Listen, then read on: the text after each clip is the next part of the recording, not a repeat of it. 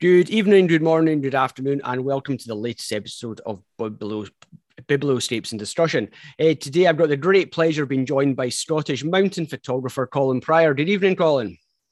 Good evening, Ewan. How are you? I'm very well, thanks. And yourself?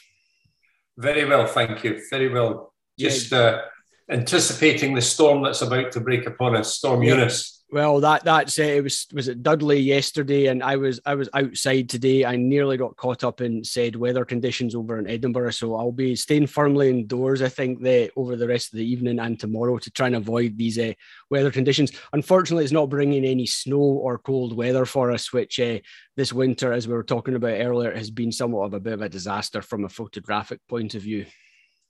Very much. It's been a bit of a non-winter. Yes, too much of a non-winter, but hey ho, such is life. I'm sure many of you will know Colin and Colin's work, but for those of you who don't, Colin, it'd be great if you could maybe give us a good introduction to your photographic journey. Well, it's spanned almost 40 years now, unbelievably, and I'm known as a landscape photographer, but my career really has been in commercial photography, and I was involved in events photography for a long period, and it was really against the success of that business that allowed me the freedom and the money to go and develop my own work. You know, I was working for intense periods of the year, and then there were other periods where I wasn't so busy, so it allowed me to explore the Scottish Highlands, and that's where my work developed from. It was a passion for the landscape, and really it's underpinned by a fascination of the elements, the relationship that lies between the elements, and it's up to us as photographers to capture that in our viewfinder. Yeah, absolutely. And you've published several books. One of the big monstrosities, Scotland's Finest Landscapes, sits behind me on my bookshelf. It's, as we're saying, it's a wonderful bookend as well as being a wonderful body of work. But it's not for someone if you're feeling a bit weak to pick up, because it is really quite a momentous body of work, but it's an incredible body of work. And obviously your recent books, you've had a couple out, one covering Pakistan, which is still on my wish list to get, and your other one, which is Fragile, which is, I think, quite a departure in some elements from what you're maybe known for and your normal subject matter, but at the same time, it's a wonderful study of birds' eggs. And I'm really interested to know where the idea and the passion came from that, because the time you must have spent photographing those eggs would really have to be a total passion behind that, I think. It was. And I mean, I was familiar with the innate beauty of birds' eggs. Yeah. I mean, I think when you look at some of the eggs in the book, it almost looks like Aboriginal art, or certainly ethnic art, that that temporal beauty would have vanished. Yes. And there are collections in the Museum of Scotland, and I sought permission there to go in and spend quite a bit of time photographing these eggs. And my idea really was driven by just trying to explore the landscape in a different way, rather than just taking a selection of disparate images. And I think increasingly, with the myriad images that are on the internet and on websites, I think it's increasingly more important that work is underpinned by some sort of story. Yeah. So I was familiar with the eggs, and also the one thing that I noticed throughout my career, having spent quite a lot of time outdoors, was the demise of wild birds. It's something that enriches the whole experience of being outdoors. And I kind of felt in many ways that egg is symbolic of an ecosystem that works. If birds can reproduce an egg in a habitat, then it's functioning, and they're really a metaphor for a state of the environment. Absolutely. I think it's such a subject matter that appeals and people can have such a connection with, because there's so many people who just love the outdoors, and you are so used to seeing some of the birds that now we're maybe beginning to see less and less of. And the same, I suppose, goes for all forms of animals, and they make up part of the experience of being outdoors. And I really like the combination between the eggs and the landscape. And I think just the tonal connection that you've got, and just representing where the animals come from, I think it just gives it. Was that synergy? Yes, absolutely. It's that synergy between and the choice of landscape was driven by the dominant colour of the egg. Yes. So there were some areas and regions that I had to return to at different times of the year to try and get the habitat that matched the egg. I knew the potential was there, yes, but it's that harmony. It's a kind of symbiotic relationship. The egg gives value to the habitat, and the habitat gives value to the eggs. I mean, they're diptychs essentially. That's what I based it on. Yeah. And the eggs themselves, they took quite a lot of research to work out how to photograph them properly. I knew it would be a very hard job. Yeah. Simply because I'd worked on this project for about 10 years, and back in the beginning, I remember doing experiments with hen's eggs, and with a Hasselblad digital camera and a 120mm, and there was nothing in focus. You focus on the top of the egg, and you've got 2 or 3 millimeters of depth of field. Yes. And then by the time you get to the sort of circumference of the egg at its widest point, it's completely soft. Yeah. And if you focus down the egg, the top of the egg's then out of focus. Yeah. So I knew there would need to be focus stack. But of course, that in itself creates a huge amount of problems, because you need to mount a camera vertically above the eggs. Yeah. And, when you've got a big camera vertically above the eggs, you need the most sturdiest of tripods to hold that up there, because the slightest movement is going to give you unsharpness. Yes. Between exposures. Yeah. So I was very fortuitous to meet a guy called Derek Rattray, who I'd met previously on a workshop, and I'd mentioned this to him, about 10 years ago, and he said, I've got all that equipment and you can borrow it if you want, but I'd quite like to be involved. So he and I spent about 6 weeks in the Museum of Scotland, and we set up a studio in the Museum of Scotland, which was there for 2 years, because we went back in the following year for about a week to finalise a few things. And, without Derek's equipment, I really wouldn't have been able to photograph the eggs in such a precision manner. And I certainly couldn't justify the spend on, the electronic stacking equipment and the flash equipment. And, I bought some bits and pieces that made this work, but the lighting was absolutely key. And I had to move that studio into my own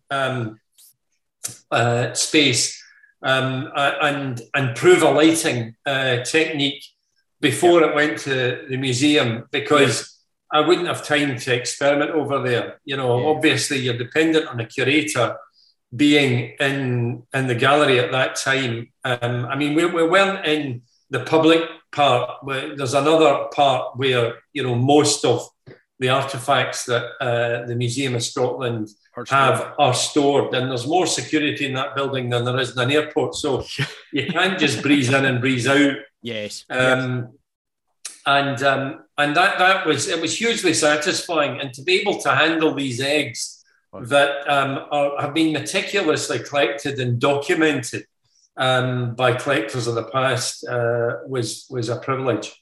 Yeah, absolutely. I can imagine, just to see some of the eggs, and some of the patterns on the eggs they're just sublime, and they just look in total perfection.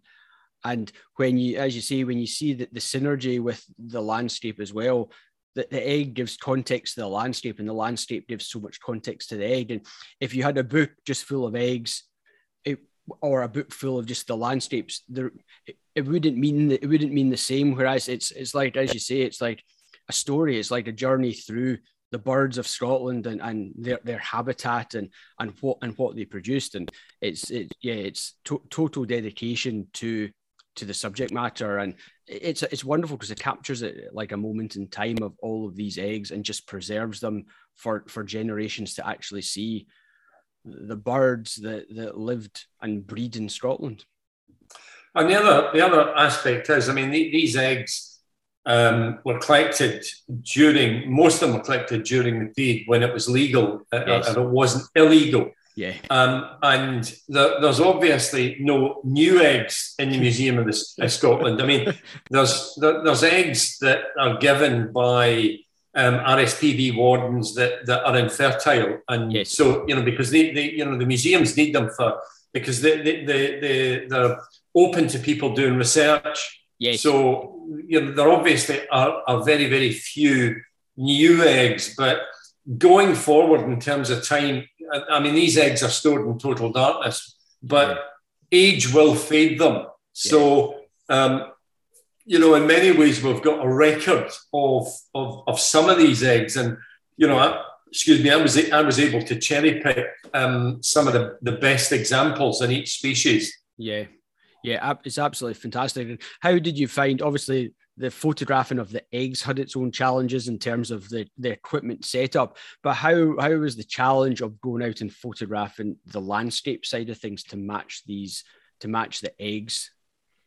Well, it was quite challenging and also quite frustrating at times. Yeah. And often, you would shoot something and with a view to a particular species, and you realised it would work better with another egg that you had, just with the synergy, and because you knew that a bird would nest and live in that environment. Yeah. But it's that seasonal change, and of course, it embraces, all the habitats that you would find in Scotland, and they're so diverse. So you've got sea cliffs, you've got beaches, and then deciduous forests. You've got conifers. You've got mountain moorland. You've got water areas, lochs and rivers and so forth. And I mean, obviously, I wasn't able to get all of the species in there, and yes, and there's very little wildfowl in there, but most ducks' eggs are very similar. They're completely unmarked, and they're usually sort of olivey buff, khaki. So there's not really any patterning in them. So I didn't really major too much on the wildfowl on that side. And goose eggs, I mean, I've got a grey egg in it, but they just tend to be sort of dirty white, really. Yeah. But it's fascinating to see the different shapes and sizes and patterns and colours of the different species of eggs. And I just kind of felt that there was a story to be told there. And I was very, very grateful for Hugh Merrill, who picked the book up and who published it. And, it's great to have that in my bookshelf now, because, as you said, it's a slight diversion from me away from mainstream landscape. Yeah, well, that's it. It is. It's not what I think most, certainly, photographers who know your work would associate it with. Certainly not the egg aspect of it, but certainly from the people I've spoken to about it, many rate it exceptionally highly in terms of just such an incredible body of work. Well, I'm delighted to hear that. Very flattered. Yeah, it is. It's. I don't shoot wildlife myself, but I think it's a fantastic book. And as you say, the patterns, I could spend just days and hours looking at the eggs themselves, because they're such beautiful objects. And as you say, the challenge of getting them all pin sharp it's certainly worth it, as opposed to having wee bits that are out of focus. And yeah, a lot of work has obviously gone into it. And how important was it in terms of the structure? Because I know it's broken down into different sections by areas, which I think works particularly well. Yeah, I mean, I've created different habitats, but I think with any book, regardless of if you take a landscape book, I'm talking about photographic illustrated books here, regardless of how great the landscapes are, I think it's important when you turn the page that you need to change the pace. Yeah. And I mean, normally in books, I generally use an image within the landscape to break that up, because you interact with that photograph differently. There's a different mapping, and you get the viewer then gets an opportunity to take a journey into the landscape. Now, they might not be too interested in images like that as standalone images, but if they're used in the right context, they add value, and they break the mapping up, and then you're on to the next page and you're back into view, essentially. Yes. And you'll see in Fragile that there's a chapter, in each of the chapters, there's a double page spread that features a landscape with a bird in it. There might be one or two birds in it. I mean, I realised that, to photograph birds, as you're well aware, it's a totally different approach from trying to photograph landscape. And I knew I couldn't do both, because trying to get creative images of all those species of birds, you'd be working for another 15 years on it. Yeah. So I've used the double page spread, and I've also used a quote that I found that I felt was relevant. And again, these are just to try and help break up the pages, Yes. and I would alternate different eggs, the eggs on the right page in one spread, and when you go across, it's on the left. And obviously I would break up chapters using different coloured eggs, different shaped eggs, and of course different coloured landscapes. I don't want three autumnal shots together. Absolutely. And it's just to get that variety, so that every time you turn that page, you're getting a little surprise, hopefully. Yeah, and it creates the continuous engagement as well with it. Indeed, it's your eyes are immediately opened, and you're stopping at something that looks different, feels different from the egg and the landscape that you've seen before. And yeah, it's a challenging body to sequence something, particularly when there are so many shots, and there's such variation between all of your eggs and between the landscapes as well. And as you say, it must have been a good experience to actually have to work and work out which way the best way is to kind of present the work throughout the entire book. I mean, that evolved as the project developed. As you brought new landscapes in, you might move pages around in different places just so that synergy was working in the best way that it could. But it was quite rewarding for me just to do to work in a project that wasn't solely based on a sunrise or sunset, because a lot of the images in Scotland's finest landscapes, that approach really was kind of, I mean, I've described it before as a bit of a military strike. I would go out and do reconnaissance work, which is the important part. I would obviously try and go out and be successful. But, more often than not, it didn't happen. Yeah. But you'd worked out where your firing point was, and you knew what time of the year you wanted to be there optimally. And then it was a question simply of returning, making sure that your kit was all packed. And, so when the weather... I mean, I still work this way, but, if I decided I was going somewhere tomorrow, I don't need to check what's in my bags. Yeah. I know what's in them. I've already checked. Yeah, that's and I just need to lift the bags and throw them in a car. And then you'd obviously be up a hill, and it'd take you 3 or 4 hours. And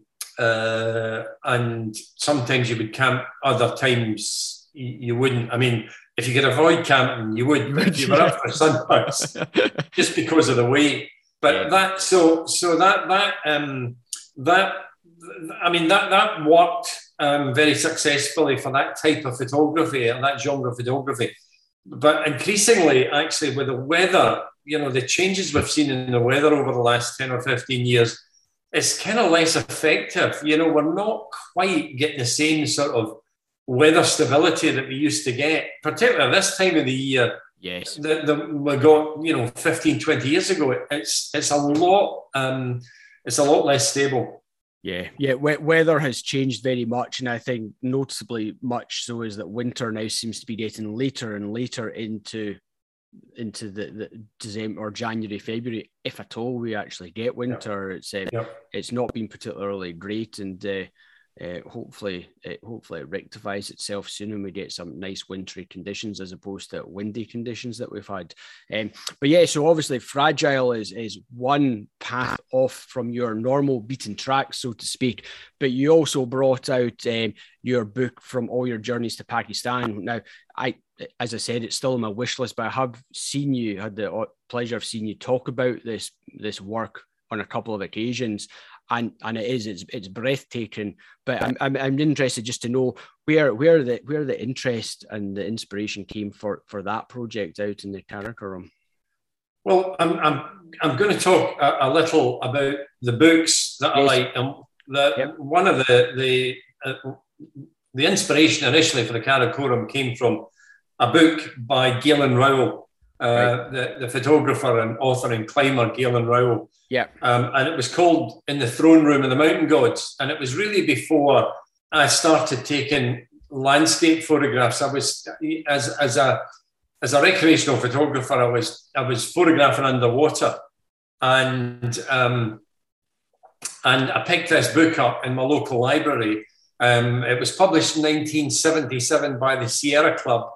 And if you looked at it now, you would think, it's, that's not great. But, back in the early 80s, the reproduction quality of lithographic printing wasn't great, particularly from 35mm images. And, people kind of tend to forget this. And that's why, of course, photographers like myself started to use medium and large format cameras, because people like myself and Joe Cornish independently came to the decision that the images published from large format images could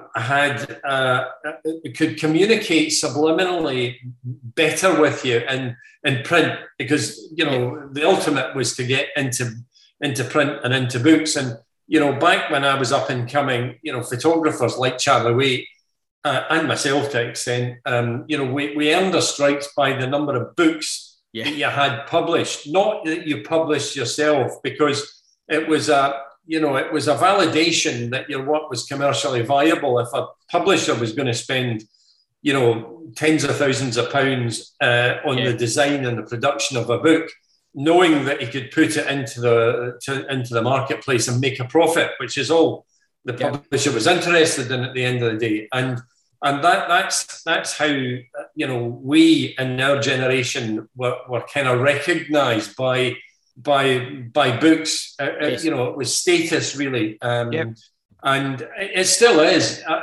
The sad thing is, it's far more difficult now for up and coming photographers to get published, because publishers are being very, very careful about where they spend their money. And if you look at the big international publishers, it's usually big names that they're publishing. And they're looking for fine art. They're looking for photographers that have got gallery representation, so that there's another outlet for the books that's not dependent on the few number of bookshops that are around now.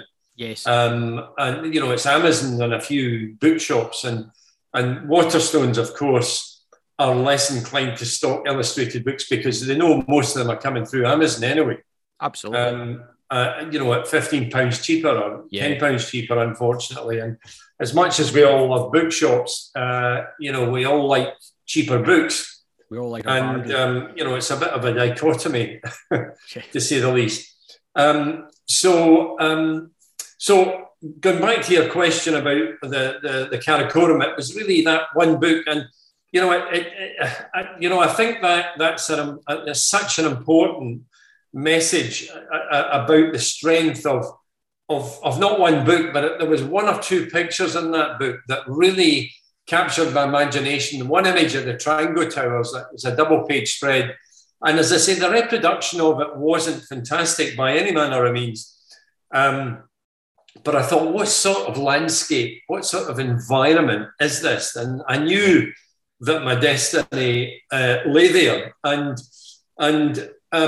once I kind of started shooting landscape photographs with initially a Nikon before I got into the panoramic camera or format. Galen then published another book called Mountain Light, which I'm sure many photographers are familiar with. And that really was a big catalyst for my career, because I realized that what he captured in Mountain Light, the light in the mountains, I thought, if he's done that in different parts of the world, because the book features his international work, yep. I thought, I can do this in Scotland, and I can do it with this wide format. What I didn't realise at the time was, and as much as I acknowledge Galen for a great deal, was that he, and it was against everything that Galen really believed in. Okay. He used filters too much. He was an ambassador for a company called Stingray Filters. Right, yeah. And he used a pink filter, a pink, it was like a chromo filter. It was like a pink graduated filter.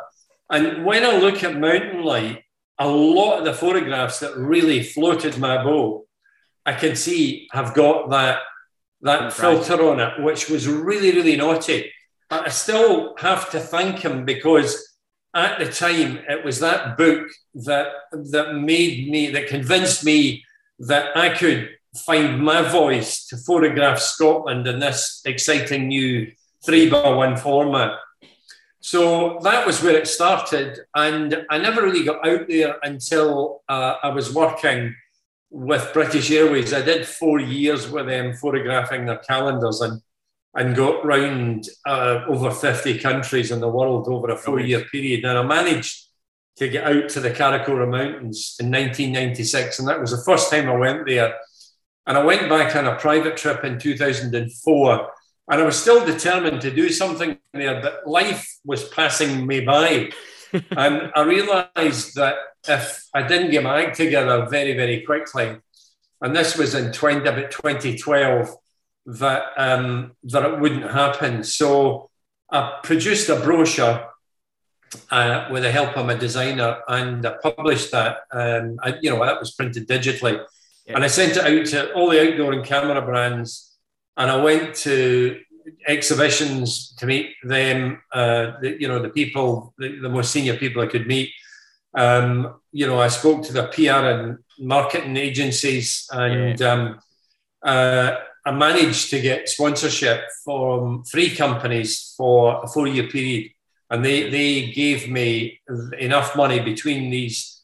Well, it was 3 companies gave me enough money to go to the Karakoram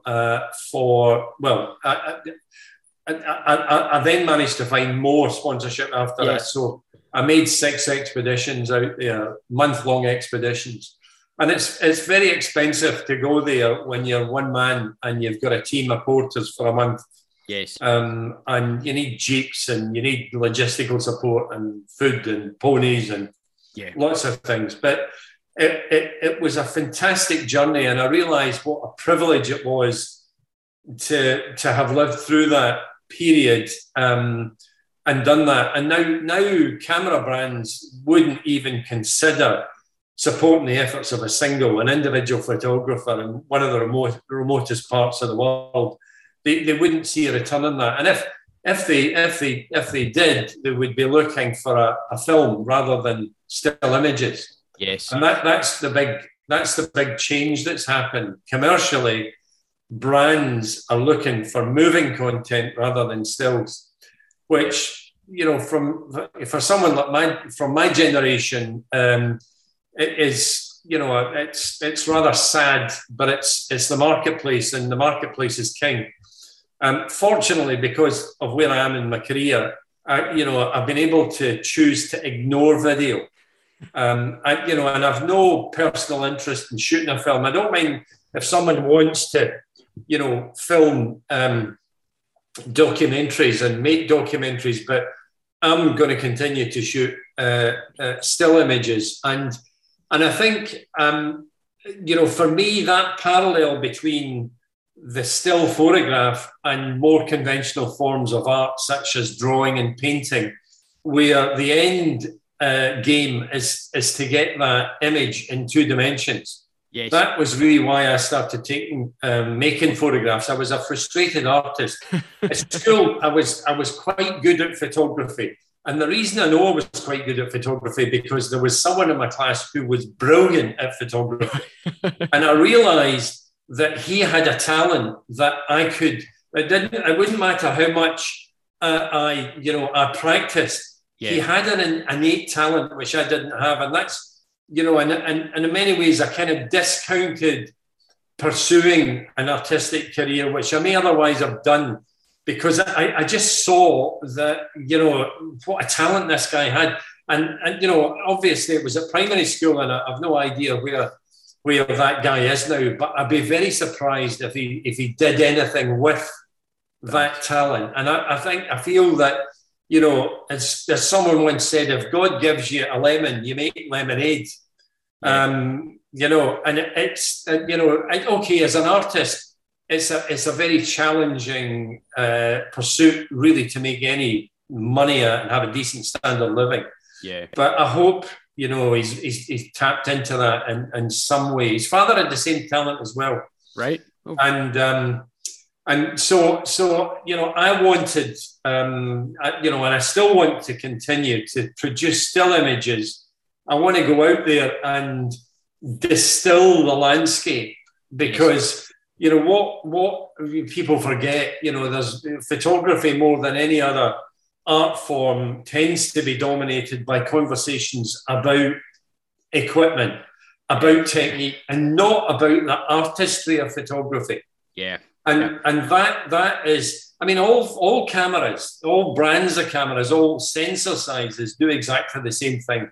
They look outwardly into the landscape, and they're essentially computers with a lens on them. And wherever you point that camera, they will record exactly where you point it at.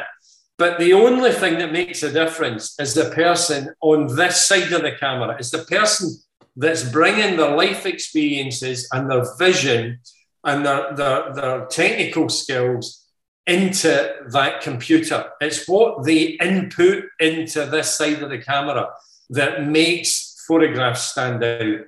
The photographer is the instrument, not the camera. Totally agree with you. It is, there's so much around what equipment you're using and what equipment are they using. And if you've got someone who's got a natural talent, you should be able to give them any camera or whatever it is, and they will be able to produce beautiful images and beautiful work. I agree. That shows their emotional connection, because it's their emotional connection to the subject matter, landscape, whatever it is that they're photographing. And you give someone a small SLR or a 35mm or whatever, they will come back with beautiful pictures, because, as you say, they've got the eyes and they've got the technical know, but they've got the eyes and they've got the vision to see that and capture it, that it's in an appealing way for everyone else to look at. And I think the other important point as well is it's what you as a photographer or an artist have got to say about the world.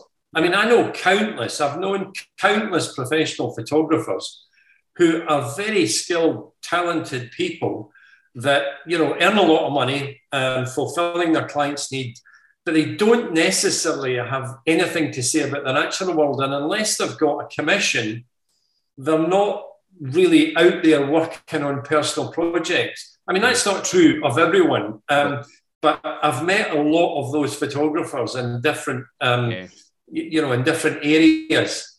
And I think the other thing that's worthy of noting is that although still photography commercially has been eclipsed by video because of its ability to communicate online, Yep. the human brain is designed to store still images.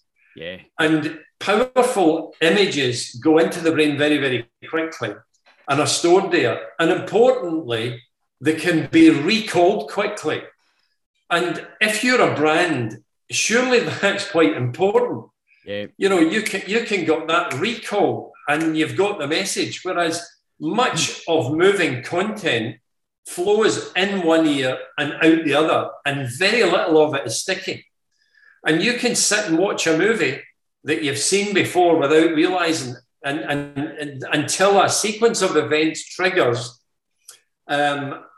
still stored, one or two stored images in your brain, and you realize that you've wasted another hour of your life watching a movie you've seen before. Yeah, that's it. Yeah, yeah. It's a fascinating way the mind and the mind just works, and the brain works in terms of its memory recall and things that you can associate stuff with as well. But yeah, obviously you've made several trips out to photograph, 6 or 7 trips out to photograph it, and that must have been an entirely different challenge from doing likes of your photography and landscape work up in Scotland. Yeah, very much. And you know, the military strike doesn't really work there. But I mean, what I did do on many occasions, you know, I would go back to the same glaciers. Yes. You know, and I did that, you know, twice. I did journeys because you're just, there's certain mountains there, and if you've got cloud base down, you're not really getting a shot that stands out. Yeah. And you know, I think people for years used to say to me, "What are you working in Pakistan for? It's dangerous, and it's this and it's that." But you know, other photographers will recognise what I'm going to say here. It wasn't, you know, there was no real hardship for me. It was, the Karakoram was a state of the imagination. I mean, you know, and you know, when I was out there, I was totally absorbed in that environment, and I had a lovely team of men that looked after me, and I built relationships up with them, and they taught me a great deal. I mean, these guys are mountain men, you know, they've been brought up in the mountains. They live at the edge of the Karakoram, or in the Karakoram. They're not on the edge, they're in the Karakoram. And they understand so much about the mountains, and it was a privilege to learn from these men, because you know what I noticed was that their sons are off, you know, doing other things, you know, working in restaurants, because they're getting more money and they've got better conditions than having to go out and carry heavy loads onto the glaciers and freeze up there, because they've got very little in the way of, you know, adequate clothing and sleeping bags, and nobody can blame them for that. But you know what's happening there is that those skills that their fathers have developed over a long period, over their lifetimes in the mountains, they've not got that innate skill. And to have spent, you know, the time that I did out there with these men was a great privilege. Yeah, absolutely. And I love I don't have the book. I've seen many of the images, and I love the black and white photography of it as well. I think it works just so well with the subject matter, and the total contrast between the mountains, the sky, and just the rock foundation as well. It kind of really brings a total atmosphere to some of the scenes, with the jaggy sharp points that you kind of reminds you of when you asked a child to draw what mountains look like, and it's like the sharp triangles, and that's what the mountains really remind me of and take me back to. Well, thank you for that. I think you know, the Karakorams, in my opinion, are the most inspiring mountains in the world, and they're composed of gneiss and granites, and they're very, very hard rock, and that's why they kind of weather in very angular ways. And the other thing, because of the towers and the minarets and the cathedrals that you get there, and the spires, because of the vertical nature of them, unlike the majority of the Himalaya, the Greater Karakoram, which comprise most of these towers, they shed the snow. You know, it snows there obviously a lot. In fact, I was looking at a weather forecast today in the Karakoram, and up on the Biafo near Bentabrak, which is the Olga, it's minus 35 today up there, and said bitterly cold. The wind's dying off, and I was thinking, God, what must it be like up there just now? But really good weather this week there. I thought, God, it would be great to be there. But who knows what it would be like. Very challenging, very, very challenging in the glaciers. But, you know, I just get so excited when I think about that. But, you know, it was that combination of spires and towers that really captured my imagination. And just going back to what I was saying earlier when we were chatting about Fragile, about using intimate landscape pictures to break the pace up. Yes. I've used, I mean, over my lifetime, I've studied lots of mountain books, and they tend to be very, very similar in terms of the content, you know, particularly when you're in high altitude environments, because you've got big snowy white mountains and blue skies usually. If you're lucky, you know, they're going to shoot when the weather's good. And each time you turn that page, you know, sometimes, I mean, I'm not a climber, so a lot of these guys are, and they're up in elevated places, and the views they're getting from these tops are fantastic. There's no doubt about that. But you've just got this blue and white, blue and white, blue and white. And I recognise that regardless of how great the views are, you get into this monotony. You know, there might be a climber in red hanging from a rope or a yellow tent, and it's very, very predictable. And I wanted to try and create more of a sort of art monograph, if you like. Yes. And I've used the strongest colour images to break up the black and white, because I think the tonal range that's in the Karakoram lent itself very much to the Karakoram, the monochrome lent itself to the sort of tonal range of the Karakoram Mountains. And I've also put in portraits of some of the porters. Some of them I knew well, other ones not so well.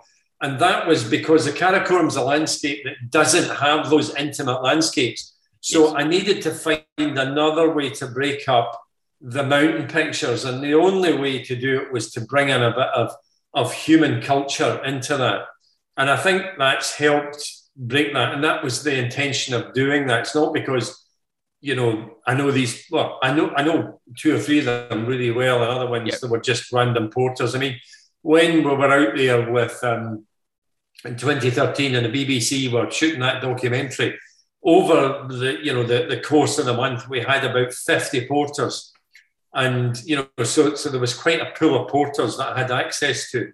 And you know, there were some great characters there. So, you know, I took that opportunity to photograph some of them. Yeah, and as you say, it shows the importance of sequencing the sequence of a book in terms of, as you say, with Fragile, you've got the different elements that naturally allow for breaking up and creating engagement. And in this one, you're able to use some color images, but also images of the people who form part to create the engagement, and as you say, to change the speed of the book and just get people to stop and think and move on, as opposed to it just becoming a page turning and it becomes predictable, as you say. And it shows the importance of spending time and understanding how to present the work, because not everything's straightforward, and time does have to be taken to take into account these factors. And the other aspect that I introduced into the book was the quotes that I took from some of the very earliest expedition books. Martin Conway was out there in 1892, and he was a real wordsmith. You know, he very good at writing things where he's using, you know, clever alliteration. And I've used these quotes in there because, you know, one thing I recognized when you know, I came across these quotes, that, you know, that generation of people were able to verbalize what they were saying in a way that, you know, we as a race now seem to have lost.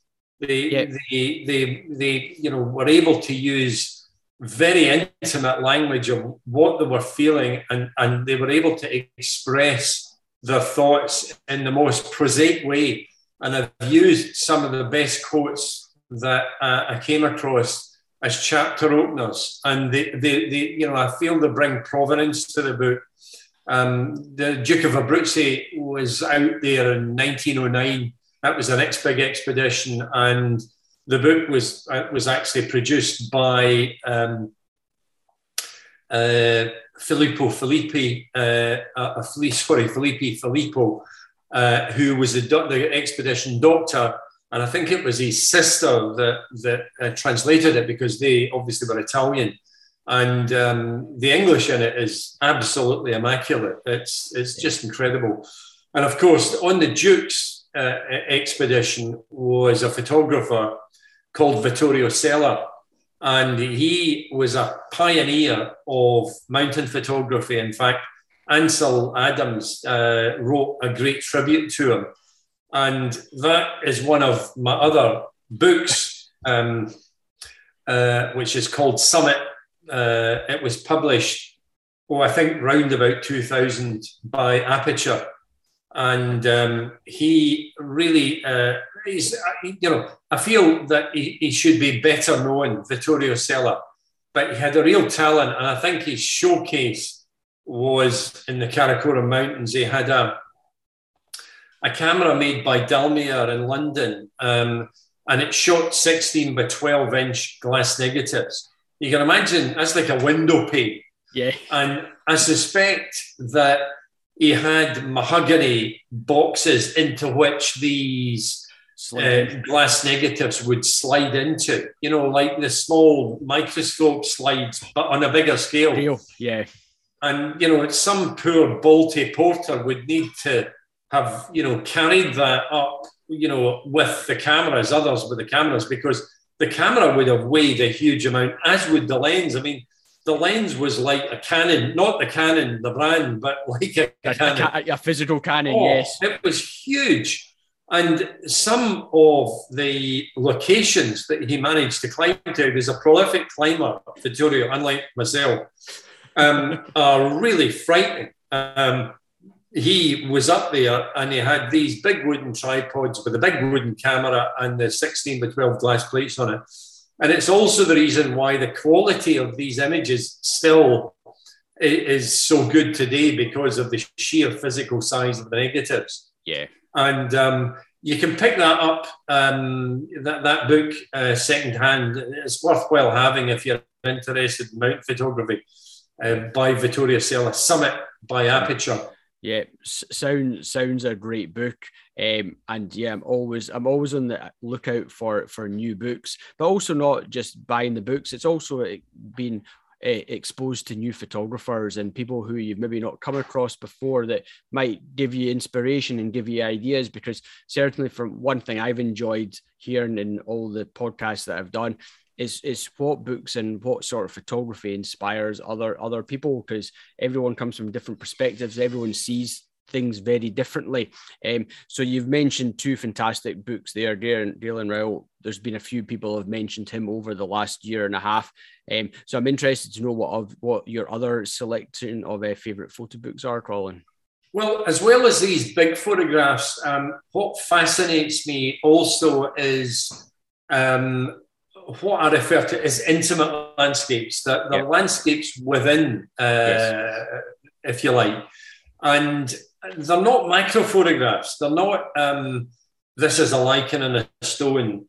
These types of photographs need to be more than the sort of photograph that you would see, a flower or a lichen in the British Handbook of, lichens. It needs to... They're essentially landscapes in miniature. Yes. And some people aren't interested in this type of photography, but in many ways, it's a reduction of the landscape. And if you're interested in this, it can engage you for, you might be in a beach or you might be in a forest at the right time of the year. Yeah. 3 hours can just vanish. Absolutely. And you might come away with a picture. Sometimes you can come away with a real keeper. Yep. That, if you were out trying to shoot the big view where it's overcast, you're going to fail at that. Yeah. So the key is really to sort of change gear, and as I've said many times before, it's there's an analogy with hunting. You're trying to stack the odds in your favour. Yes. If we look at our ancestors, you're not going to find them. Well, you'll find them in August looking for fungi in the forest or in certain areas, or soft fruits in early September. But you're not going to find them there in February because there's nothing to eat there. You're going to find them breaking a hole in the ice and trying to catch some fish because there's a chance that they can eat something there. And we're kind of using that skill set to find images. We're foraging for images. We're not after fungi or fish or fowl. We're using the same skill set to find images. And that's why I think many people find landscape photography so rewarding. They might not be aware of that, but you're kind of using the same innate skill set to hunt these images, because that's what we're doing. And particularly when you're within the landscape, these photographs don't announce themselves. You have to go and hunt for them. And the skill comes down to being able to recognize a composition within, a much wider area of chaos. You can see the graphics that underscore a powerful composition, hopefully. And I mean, Ansel Adams in his book, in several of his books, he also would occasionally take the intimate photograph. And I point this out. I've got a presentation which talks about my own inspiration, just in the way that you're doing at the moment. I show the images because sometimes people aren't really sold on this idea of the intimate landscape. But when I demonstrate that other very well-known photographers, icons of photography, were using the vision to also create these images, it often changes our perception of that as a genre. And, I found in some of the workshops, particularly women get really excited about this type of photography, more so than I find men do. Men are often sort of, keen just to shoot the view rather than the patterns and the textures. And talking of the intimate landscape, the photographer that did put that on on my horizon was a Japanese photographer called Shinzo Maeda. Oh, yeah. And he was a prolific photographer. He published about 17 books. And my favorite book is called Kamakoshi, and it's a national park in Japan.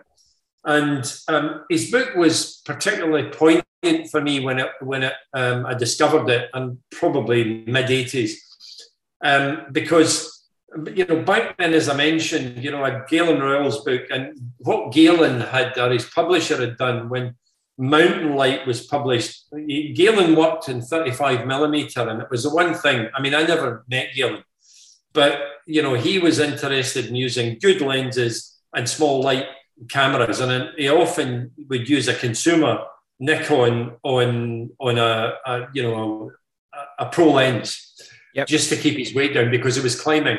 But I recognised the value of using a large format camera, because when you went to print, you could smell the dampness of the moss, if you like. You could feel the texture of the bark in the tree, and it was able to communicate, and still is able to communicate, subtle nuances of the landscape which you otherwise miss in smaller formats in print. And when Shinzo Maeda's book came along, he largely used Hasselblad equipment, and the reproduction of the book was very, very good. I also used a Linhof 5.4 in some of the images, but there's probably 25% shot on 5.4 and 75% on Hasselblad. And he also used telephoto lenses with a Hasselblad.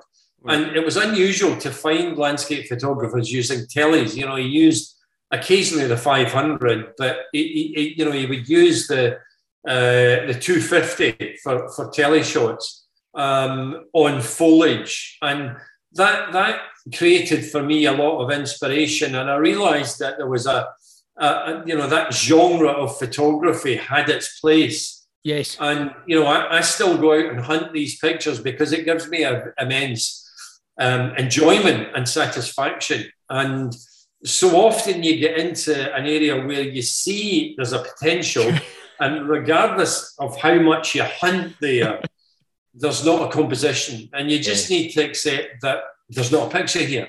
Yes, and you move on. It's part of the process of seeing, of hunting and looking, and of course these types of images. I mean, I use tilt and shift lenses for them, but they embrace the craft very much, the craft part of photography, which I really enjoy as well. You've got these manual lenses, yes, and you're able to get a bit more purchase out of front to back sharpness with the tilt, particularly on the 90mm, which I think is a fantastic lens for that. Yeah, absolutely. We've all been there, whereby you spend a couple of hours exploring somewhere that you desperately know and think that there's a composition, but as you say, you come, you try, and you go back, and you hope to return another day when maybe conditions are slightly different, and that composition does present itself. But yeah, it's great. You can just while away the hours in some locations in a small woodland or on a beach with up north with some of the fantastic patterns in the sand, and you're just looking for that one wee composition, and it's there, but it's the challenge, the hunger, and the satisfaction when you find it. Indeed. Well, when you see it in your computer, and as I say to people, you've got a screen there, check the image before you move the tripod. Absolutely. You don't get so many surprises when you go home. Oh, why did I not see that? Why didn't I look at that? Yeah. Check your work. Yeah, that's it. So that's another great book. Any more? What else is on this list? Yeah, the other book that I pick off my bookshelves quite frequently is a book by an artist called Gordon Benningfield. And my favourite book's called Countryside. And he was a classically trained artist that worked in both watercolour and acrylics. Sometimes he mixed them as well. And he lived in the southwest of England, down in the Downs country. And he had just the ability to capture the essence of the countryside. He did quite a lot of wildlife studies as well, birds, portraits of birds, owls, yellowhammers, linnets. He would often, do nests with eggs in them. But he had a beautiful way, his general landscape photographs, usually with just there would be a bird or a fox or some deer or pigeon in the landscape. But he just captured the joy of being in the country as an artist, not as a photographer. Yep. And I've taken a lot of inspiration from that book. I still do, because he's distilling elements of the image, and I feel that it connects very readily with the general public, and that is another message, because we as photographers are essentially visual communicators, and we're trying to communicate. Well, I'm certainly trying to communicate a message, and if we don't understand the language that the public speak, regardless of what great photographers we think we may be, we may not be getting that message out there. And there's a fine line that divides creative landscape photography, let's say, and photographers' photographs, what I refer to as photographers' photographs. Now, we as photographers can look at photographs and we may see the merits in images that are a bit more intimate, for instance, and we can maybe recognise, the technical skill that's gone into the production of that picture. But there's certain subject matter that doesn't elicit response amongst the public, and it's something that fascinates me. And over the years, it's not uncommon for me just to ask, if I've done a presentation on a workshop, for instance, what was your favourite image there? And it's not for narcissism that I'm doing this. It's not to pat myself in the back saying, yeah, I'm really pleased with that picture. It's because I'm interested in what pictures are eliciting a response amongst people. Yeah. And it does tend to vary quite a bit, but I'm always interested in that. And sometimes I'm surprised at certain images, the way they're communicating with an individual. Maybe I shouldn't be surprised, but I'm trying to hone my knowledge of ways of speaking to the public, because if we can't speak to the man and woman in the street, if they can't get what we're trying to communicate, they can't understand because the picture's too complicated, we're not doing our jobs properly. Yes. So that's it, and the message underlies that, not solely for this communication thing, but for all good photography, is that the simpler the image is, usually the more powerful it is. Yeah. And as I've said to people for many times, if you think about your personal favourite photographs that you instantly, go to when someone asks you that question, they're always an extremely simple proposition. Yeah. And there's a great tendency amongst many photographers to get too much in, to overcomplicate compositions. Too busy a composition, whereas actually the simpler the better, and the clearer that people remember these Less things. is more, in every absolutely. way in photography. Absolutely. Very good. And do you have one final book selection for us, or is well, I mentioned Vittoria Sella and Benningfield's Countryside, Galen Rowell's In the Throne Room of the Mountain God. Yes. Mountain Gods and Mountain Light. So I think that's... Oh, right. Yes, that was, there was Mountain Light as well, which was the other one. So yes. I think I've you. picked up 5 there. And these are books that I pick off my shelves on a fairly regular basis. And I think that's the strength of a good book. Yeah. And it's also, I'm very proud of Scotland's finest landscapes, but it weighs over 5 kilos. And if there's any criticism that could be levelled at that book, it's the fact that it's not probably as accessible as you would like. If you're sitting with a dram and you want to do a bit of armchair strolling in the mountains, it's going to put different, crease marks in your trousers. Yes. There's very few publishers producing books like that, and that was really done at the end of, publisher spending, making that sort of investment into book. Now, yes. I know that some photographers are producing books like that, with fabric covers and boxes, but there's a couple of issues there that are a problem. First of all, you can't send the books by post; they've got to go by courier. Indeed. And you've got a big problem overseas because the cost of shipping the books is almost as much as the cost of the book itself. Yeah, and there's not a lot of people around that are prepared to pay that sort of money.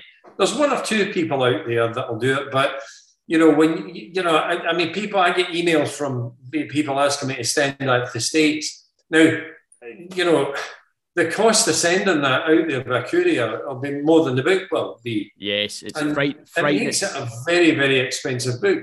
Yeah, frightening costs with shipping these days for books, and it really does bring it down to weight is very critical, because particularly if you're sending it abroad, and in particular, the costs just go astronomical once you hit certain weight points in Royal Mail, and all of a sudden you go from just normal post to the courier, as you say, and it becomes uneconomical for the vast majority, or unviable for the vast majority of people to be buying a book where postage is costing far more than the book actually costs itself. Very much. So that's why Fragile. I mean, I think Fragile is a great size. Yes. And the Karakoram, I know you've not got that there. It's slightly longer, but going beyond that becomes harder. These sizes, yeah. Yeah. It's a big coffee table book, and and because it's not accessible, you're not inclined to pick it up as often as you might. Yes. Yeah. I think those are all valid points, and as you say, I think Fragile's a really, really nice size. It's something that you can pick up, and as you say, have your dram with on a windswept, wet Thursday evening. Which I'll maybe go and do shortly. But on that note, Colin, I'd really just like to thank you very much for your time this evening. It's been a pleasure and an honour to be able to chat to you about your work and about Fragile, and your journeys into the mountains as well. It's really been a pleasure, and all I can say is thank you very much for your time. Well, it's been my pleasure, and I've had a great journey. And to have these two books at this point in my career, yes, has been a great privilege. And I've still got another book left in me yet. I've got a bit of mileage left in the clock yet, Ewan. Good stuff. So, I'm glad to hear it. Another 4 years, and we'll be there with that. So I'm really excited about that. And that's a great thing about photography. I'm as excited and as passionate about photography today as I was when I picked up a camera when I was 23 years old. Yeah. And there's not a lot of people around that would say that about their own careers. No, absolutely, and it's a great position. Not just in photography. Yeah, but, in any career. Yeah. In any career, it's there's not many people in that position, and it's a great thing to be able to say. And still know that you are just as passionate about it, about the work that you do as you were when you started it some nearly 40 years ago. I'd quite like to be 23 again. I'm sure we all would. I'm sure we all would for a while. But I think you then very quickly realise the negatives of being 23 again that do come with it. But it's always nice to dream every once in a while. That's the thing. But no, thank you very much for your time, Colin, and I look forward to your next book in a few years' time. Thank you.